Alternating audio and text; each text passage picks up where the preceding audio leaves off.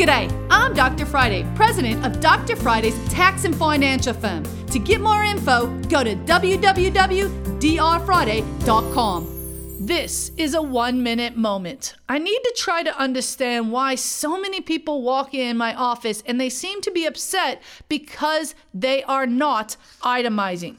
Now, let's regroup there.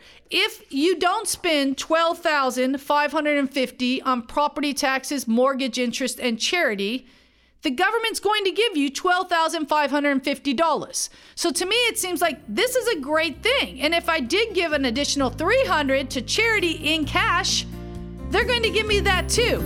So don't worry about going into debt just so you can itemize. The best thing is take the standard deduction and put the money in your pocket.